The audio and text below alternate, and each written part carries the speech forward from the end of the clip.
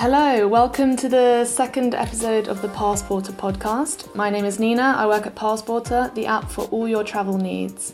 We post weekly podcasts which you can find on Spotify, iTunes and our YouTube channel, in which we talk about everything travel related.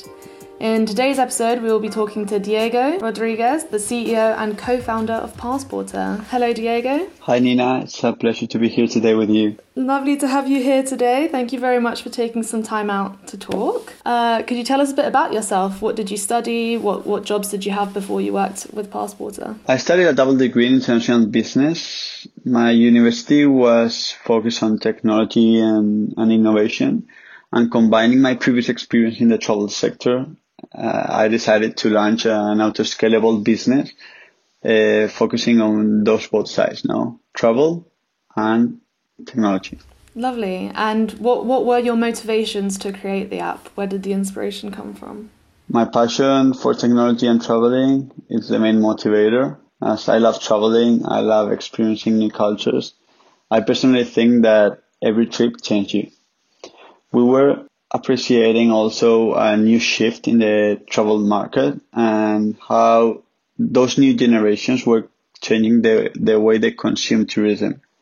So we started developing a model that we call the 360-degree travel experience, where users get inspired, they plan, book, and share all those experiences in one same platform, so that everything that you shared could be used as an inspiration for the new users that came into the platform. Yeah, and I can imagine there's quite a process that goes into making an app. What was the process from going from the idea to the reality of what Passporter is today?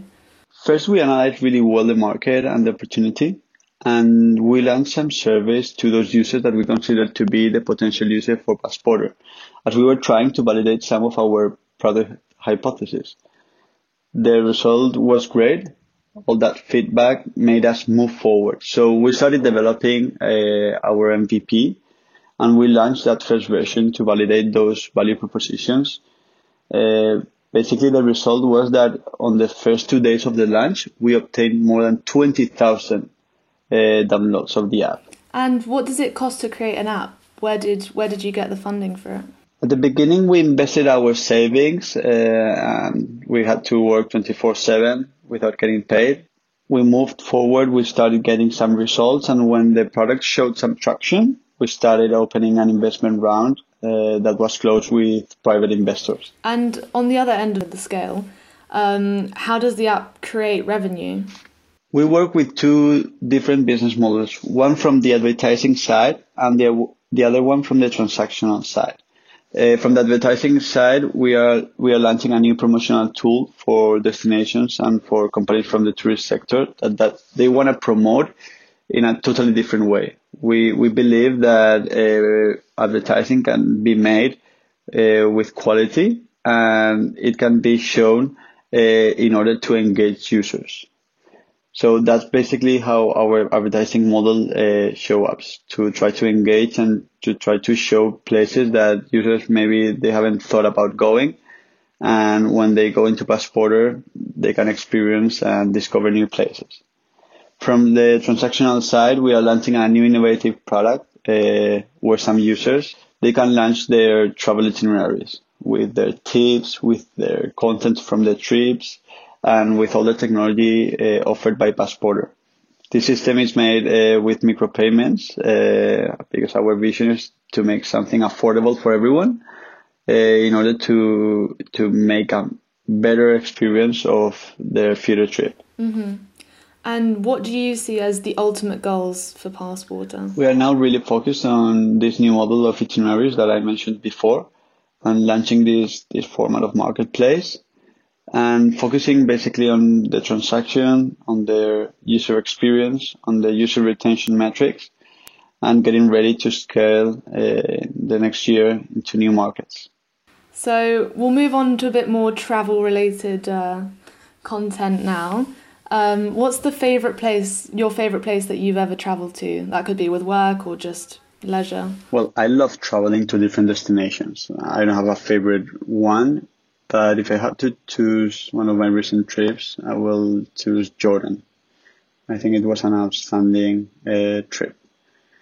I traveled from Amman to the south of the country, visiting Petra, the Dead Sea, diving into the Red Sea. I went also to Wadi Rum. That's an amazing desert where some films like Mars, Lawrence of Arabia were filmed.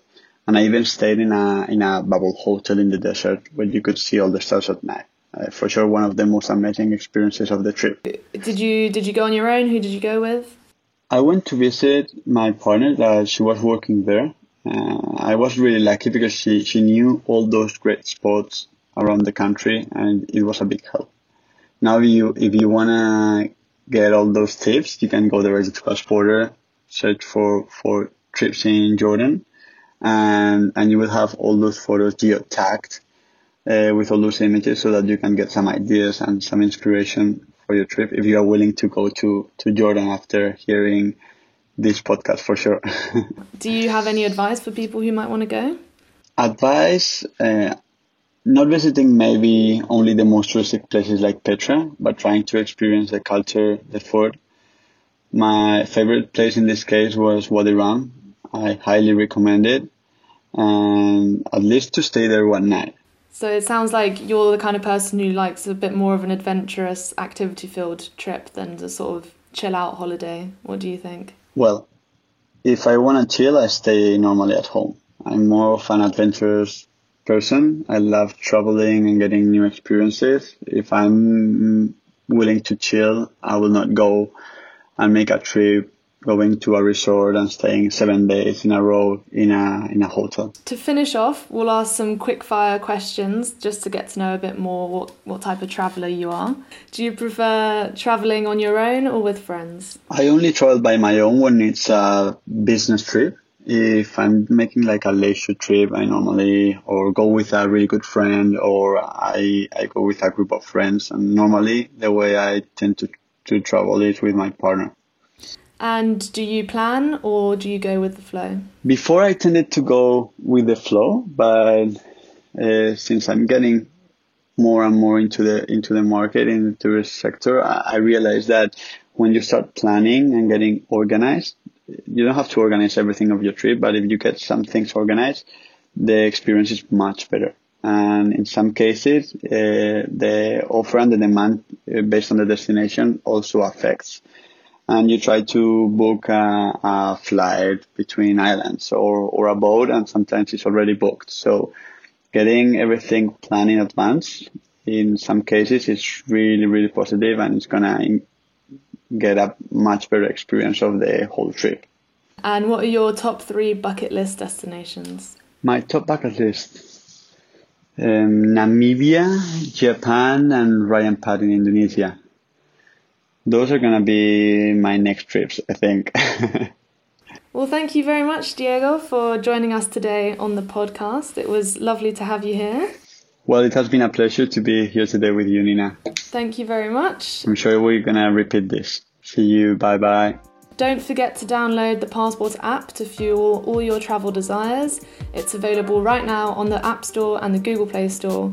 And follow us on Spotify, iTunes, and our YouTube channel to keep up to date with our podcast. We have new episodes coming out every week. Thank you very much.